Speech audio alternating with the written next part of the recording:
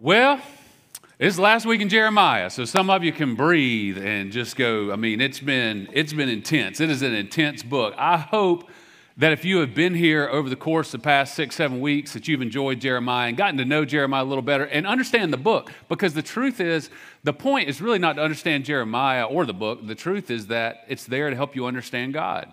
And so I hope that you've come to understand God a little bit better by listening about Jeremiah.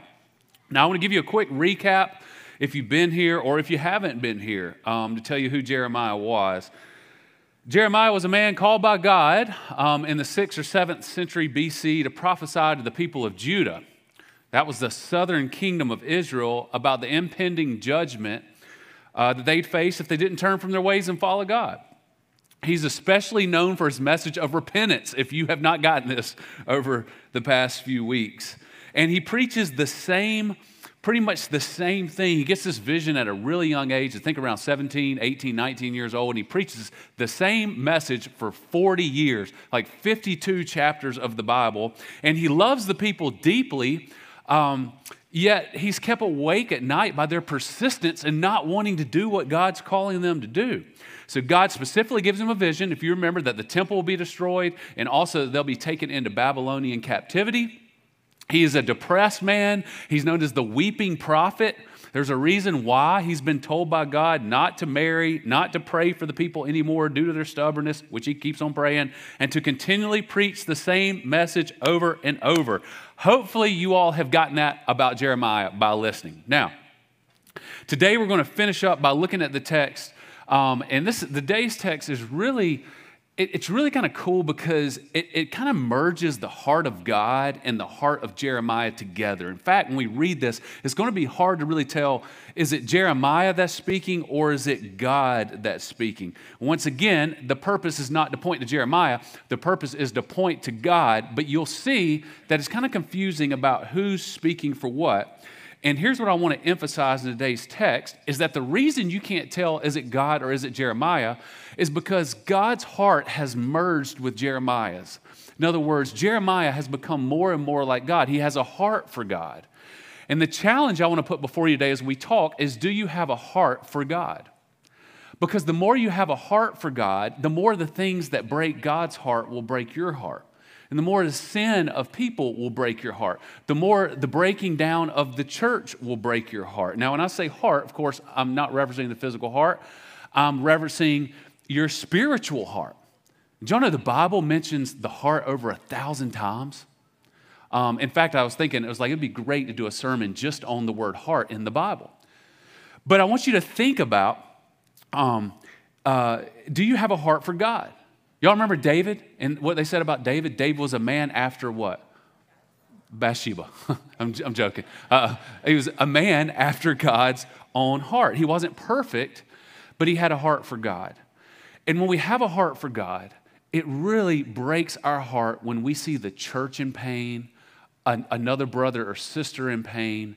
And so that's what we're going to look at today. So let's read the scripture together. If you don't mind standing, if you're able, we're going to read Jeremiah 8:18 through 9:1.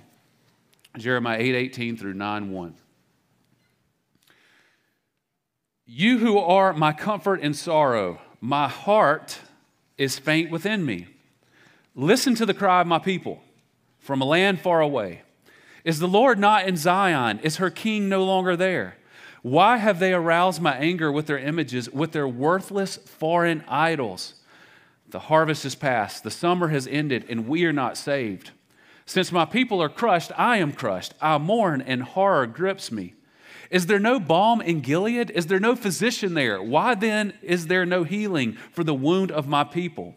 Oh, that my head were a spring of water and my eyes a fountain of tears. I would weep day and night for the slain of my people. This is the word of God for the people of God. Father, bless the teaching and preaching of the word today. We ask this in the mighty, powerful name of Jesus. Amen. You can be seated. All right, so let's jump into this. We're going to go back to verse 18, chapter 8, verse 18. The first thing he says is a comment about the heart. I mentioned the heart. He says, you who are my comforter in sorrow, my heart is faint within me. Now, this is God, and this is Jeremiah speaking. They say that their heart is sick. Have you ever had a sick heart? Have you ever had a heartbreak? Like a middle school breakup? You ever been? I think middle school breakups, if you're in middle school, listen, I know it hurts. I think middle school breakups might hurt more than divorces. Like, I remember the pain of a middle school breakup. I mean, it was like, gosh, we dated 3 weeks. We committed ourselves to each other, and it was all over. And it was because you had this vulnerability, like you had never really opened your heart to anybody like that before. And so when you opened it up and then they just crushed it, it was just so painful. And the older you get, the more you learn to guard your heart because you know that you'll get hurt. But just remember that pain, that really raw pain. Or like if you've lost somebody you love and you just feel this deep pain that it's just a sick, sorrowful heart. That's the description that Jeremiah uses. He's like, my heart is broken. You actually see throughout Scripture that he uses the description of somebody who's been cheated on. Like, I don't know if there's a worse pain in the world than to be cheated on. Over and over again, we see the word actually adultery as God talking about the people have committed adultery on him, that they've cheated on him, that they've turned their back on him. I don't think I was cheated on anytime I was dating anybody, but I except for second grade. I did get cheated on second grade. That was horrible. I won't go into the details of that, but I do remember for John Paul. I hope he's watching, but it was so horrible, but still wounded. Jeremiah describes Israel as having cheated on God. That's the level of pain, this deep, deep pain that involves a lack of trust, a breach of fidelity, just overall moral deception. And we know from Scripture that if we love anything more than God, then that's really considered not adultery, but idolatry. Like if something in our life becomes more important than God, and what Jeremiah is saying is like, gosh, like there's idols. Like you guys have idols, and they become more important to you than God. And you know, our God is a jealous God. Y'all know our God is a jealous God? I mean, like the Bible, like when we cheat on God for other things that we put more important. So an idol is anything that's more important than him. When we put something in our life in front of God, he's not only disappointed, he's not only angry, but he's jealous. Exodus 20:5-6. It says, you shall not bow down to them or worship them, talking about idols. For I, the Lord your God, listen, am a what? Am a jealous God, punishing the children for the sin of the parents, the third and fourth generation of those who hate me, but showing love to 1,000 generations of those who love me and keep my commandments. It might seem kind of weird that God's a jealous God, but I don't know about you, but I want a God who's jealous when I go after things other than him. It's kind of like I would not want a spouse. I wouldn't want to be married to someone who wasn't jealous if I was having an affair. You know, like that. Like that's God going, man, I love you, and I'm angry because you're going after something else. You're committing adultery. We see the people throughout history continually doing this, not thinking God's enough and wanting to pursue something else. They're like, well, I don't know if he's good enough. I don't know if he's fulfilling enough. So let's all take our earrings and necklaces off and let's put them in a fire and let's form a calf and we'll worship a calf. I don't know why you would choose to worship a cow out of all things. I do like cows, but I'm saying, like, just to make that in place of God, that's pretty ridiculous. Think how ridiculous that is, that they're actually making graven images and worshiping them, the very God that made the things that they're making the images out of, and they're bowing down and worshiping that. It's quite ridiculous. Jeremiah 8:19 says, listen to the cry of my people from a land far away. Is the Lord not in Zion? Zion was Jerusalem, by the way. Is her king no longer there? Why have they aroused my anger with their images, their worthless foreign idols? He's like, why are my people no longer in Jerusalem? Why are they not in Zion? What are they doing in Babylon? See, some of the people had already been in exile, and he's going, why are they there? It's because they've abandoned me, and they're seeking after false images and false gods. And he's like, I don't get it. They've abandoned me. I mean, the Bible warns us over and over again to be careful of idols, that things that get more important in our life than God. And Jeremiah's going, wait, people, wait. Like, don't worship those things. Worship the living God. Worship Yahweh. Worship the one that has the power to deliver you from death. Worship the God who was resurrected now that we're on this side of Jesus. Worship the God who can bring people back from the grave. That's who we need to worship. but we worship all these other things. I love this from Jeremiah 10, 6 through 16. I might get this tattooed over my entire back. I've just been wanting a tattoo. I don't know why. I'm not going to get one, but I kind of like I want a motorcycle. I just close my eyes and just pretend like I have both, and I have neither. But I love this. Listen to this, Jeremiah 10, 6 through 16. Listen to Jeremiah's passion. He says, "No one is like you, Lord. You are great. Your name is mighty in power." Can I get an amen to that? "Who should not fear you, King of the nations? This is your due. Among all the wise leaders of the nations and all their kingdoms, there's no one like you." Can I get an amen? They are all, that's what I'm talking about. They are all senseless and foolish. They are taught by worthless wooden idols. In other words, what you're making up in your own mind is worth nothing. Hammered silver is bought from Tarshish, and gold from Uphaz. I think it's how you said it. I looked it up. I can't remember now. What the craftsman and goldsmith have made is then dressed in blue and purple, and all made by skilled workers. In other words, you're just putting lipstick on a pig. It says, "But the Lord is the true God. He is the living, eternal King." Amen?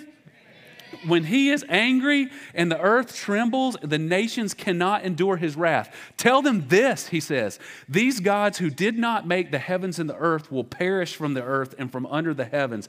But God made the earth by his power. He founded the world by his wisdom and stretched out the heavens by his understanding." Listen, when he thunders, the waters in the heavens roar. He makes clouds rise from the ends of the earth. He sends lightning with the rain and brings out the wind from his storehouses. Everyone is senseless and without knowledge. Every goldsmith is shamed by his idols. The images he makes are a fraud. They have no breath in them. They are worthless, the objects of mockery. When their judgment comes, they will perish. Listen, he who is the portion of Jacob is not like these, for he is the maker of all things, including Israel, the people of his inheritance, and the Lord Almighty is his name. Amen? Where was my Baptist? I lost my Baptist up there. I had it. Somebody was amen. But man, that is so good. God and Jeremiah, like, don't waste your time on the junk. Worship the living God. Worship the God who makes it thunder. You ever in your house and it just thunders and you're like, oh my goodness. Like, I'm talking about when it pops, like, you're like, there is a God. That's what he's talking about. The one who makes it rain, the one who breathes life into you and gives you hope in a future. Man, that's so good. We got to get rid of our idols. Like, you know, we read this text and we're like, man, I've never made a golden calf. I've never taken my earrings or my necklace or my watch off and burned it and made a golden calf, so I'm good. No. We still have idols today. We still have things we put in place of God that we say are better than God, more important than God, and we worship those things. Because I tell you, if you want to know if you're worshiping, I tell you this, if it's where you find your joy and your hope when you're in sorrow, it's your God. If it's what you turn to in your time of distress and you go, gosh, I just need to have that. It might be a relationship. It might be a substance. It might be a person, whatever. But if it becomes in front of God, it is an idol to us. And we should turn from our idols, and we need to get a God fix. Like, we need to get our fixes from God. We need to seek him and seek who he is. I mean, we need to toss it in the trash. We need to burn it. We need to break up with it. We need to pour it down the sink, part ways with it, be done with it, make it over, end it, and daggum send it. We just need to be done with it. Get rid of the idol in your life and worship God, the true living God, the only one that can suffice. Man. Well, I'll go here then, if y'all aren't hearing me. Amazon addicts. Now, I'm just going to say something about Amazon. I'm just going to say, I know shopping feels good, and it makes me feel better to have a new shirt and stuff, but like, listen, like sometimes, like, you know, shopping can become like an idol. You know what I'm talking about? Oh, y'all got real quiet on that one. Like, if you have more packages show up on your porch, like if you got a pile of packages when you get home and they're higher than your kids, you might have a little bit of a problem. Like, and you go, gosh, man, there's another package. I don't really know what that is. You can't even remember what you ordered. I'm just saying, your hope can be in different things. Boy, I stepped on some toes. That got awkward, man. Everybody's like, oh my gosh, you're talking to my wife. No, I didn't know. I didn't know anything about it, I promise. But I'm just saying, like, it can manifest itself in different ways. It can be a pill, it can be a bottle, it can be a person, it can be a relationship, it can be a shopping habit, it can be, whatever it is. It can be looking at things you should look at on the internet.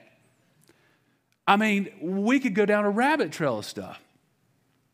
Listen to verse 20. It says, the harvest is past, the summer has ended, and we are not saved.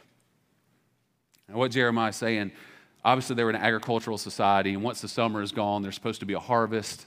If you're ever farmed, you harvest a lot of stuff in the summer, and he's going, man, summer's over, we have no harvest. In other words, we don't have a spiritual harvest, and we no longer have a physical harvest, which means that we're going to starve spiritually, and we're going to starve physically.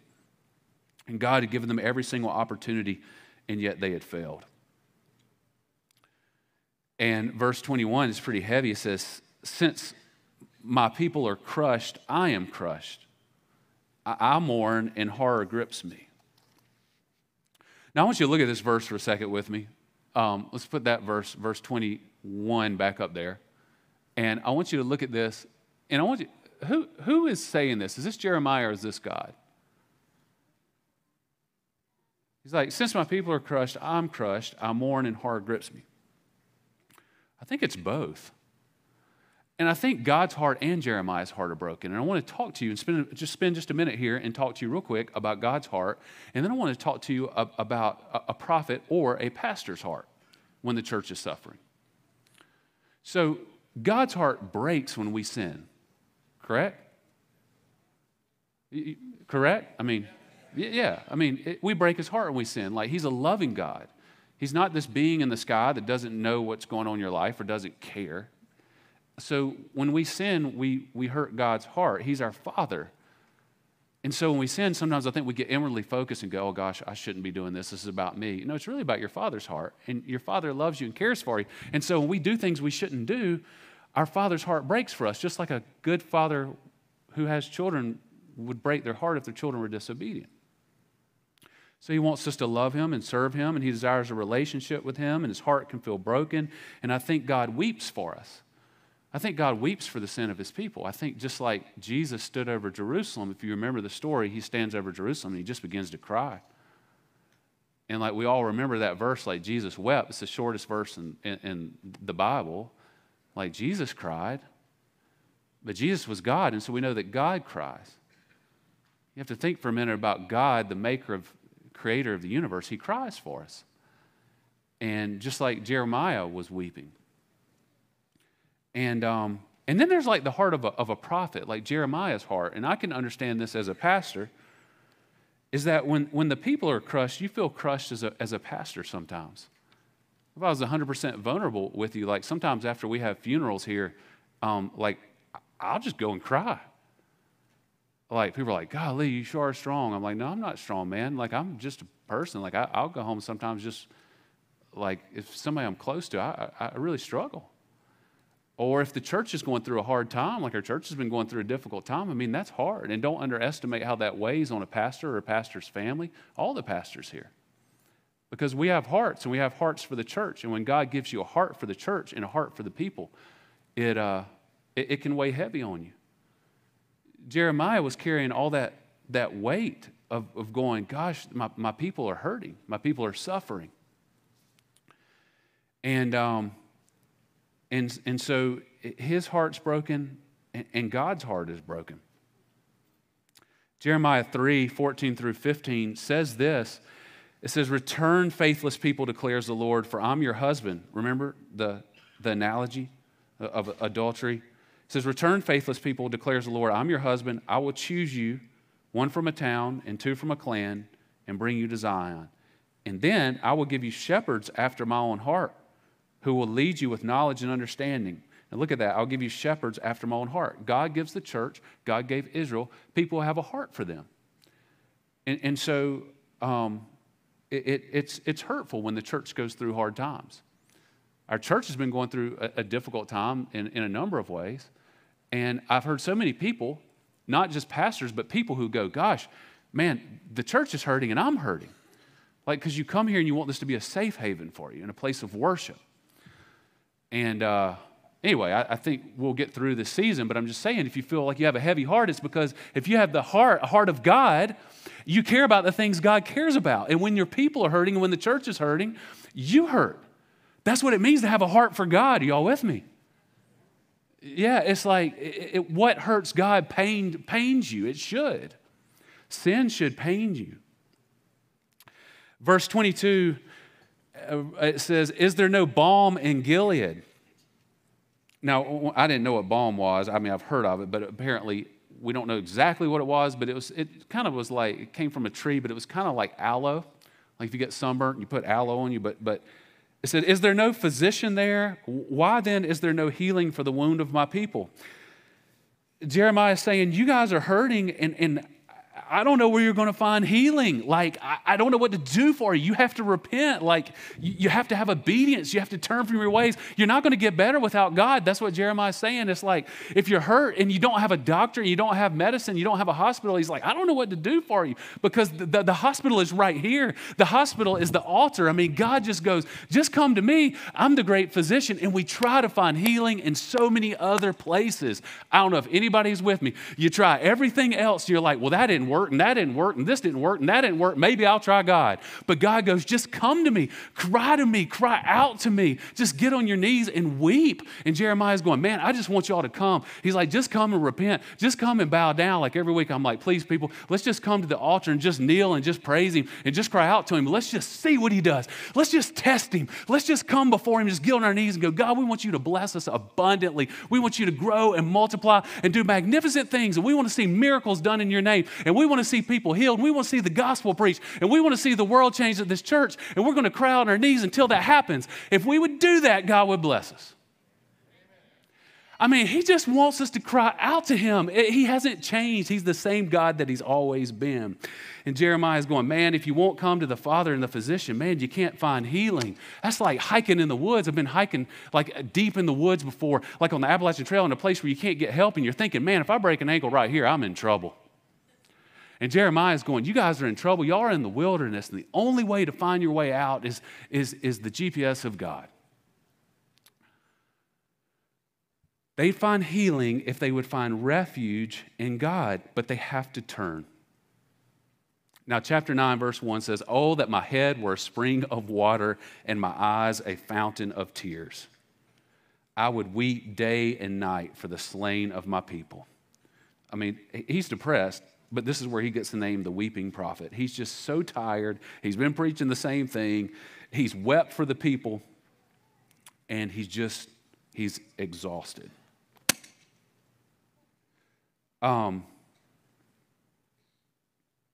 My John Deere riding lawnmower and I have a special relationship. I have more moments with God, I don't know where yours is, on my John Deere riding mower than anywhere else. Like, I'll put my headphones on, and sometimes I'll be out there. I always listen to worship music. That's typically what I do when I'm mowing grass, and it takes me about an hour and a half. And sometimes I'll find myself just worshiping him, like nobody's out there with me, watching me, and I'll find myself, I'll just start crying. Like, it doesn't sound very manly, but like I'll just weep, sometimes out of joy for the church and what God is doing, but sometimes out of sadness. Like your heart would just break and you just need to cry before him. Now, I don't know what y'all's John Deere riding mower is, but I think this is kind of where Jeremiah, he's just in a place where he's like, I just need to cry for the people. Jeremiah 9:2, here's how he ends it. He says, "Oh, that I had in the desert a lodging place for travelers, so that I might leave my people and go away from them, for they are all adulterers, a crowd of unfaithful people." Ouch.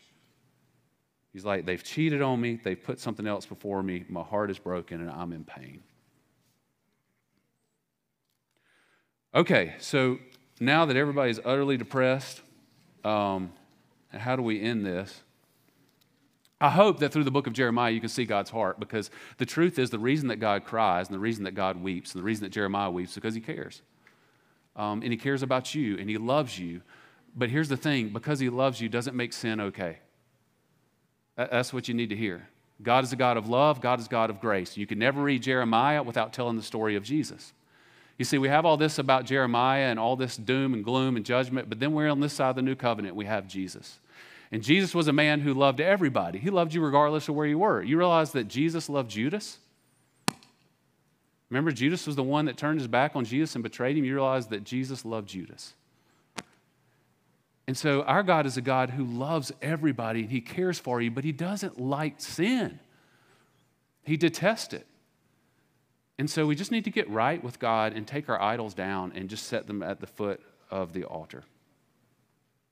I don't think Jesus made you feel ostracized if you were around him. I mean, I don't think he belittled people and was like, oh man, look at your sin. How dare you? But I do think if you were to have dinner with Jesus, I think you would feel convicted. And you would be like, oh wow, I'm in the presence of a holy God. And so that's what I offer to you today is as you come into the presence of a holy God, whatever the idol is in your life or struggle that you have, maybe you don't feel like you have one. Maybe you just come and just pray today, but I want to invite you forward to pray. I'm going to invite the band up, and we'll just go into a time of prayer. And I'm going to invite you to bring your burden to him today.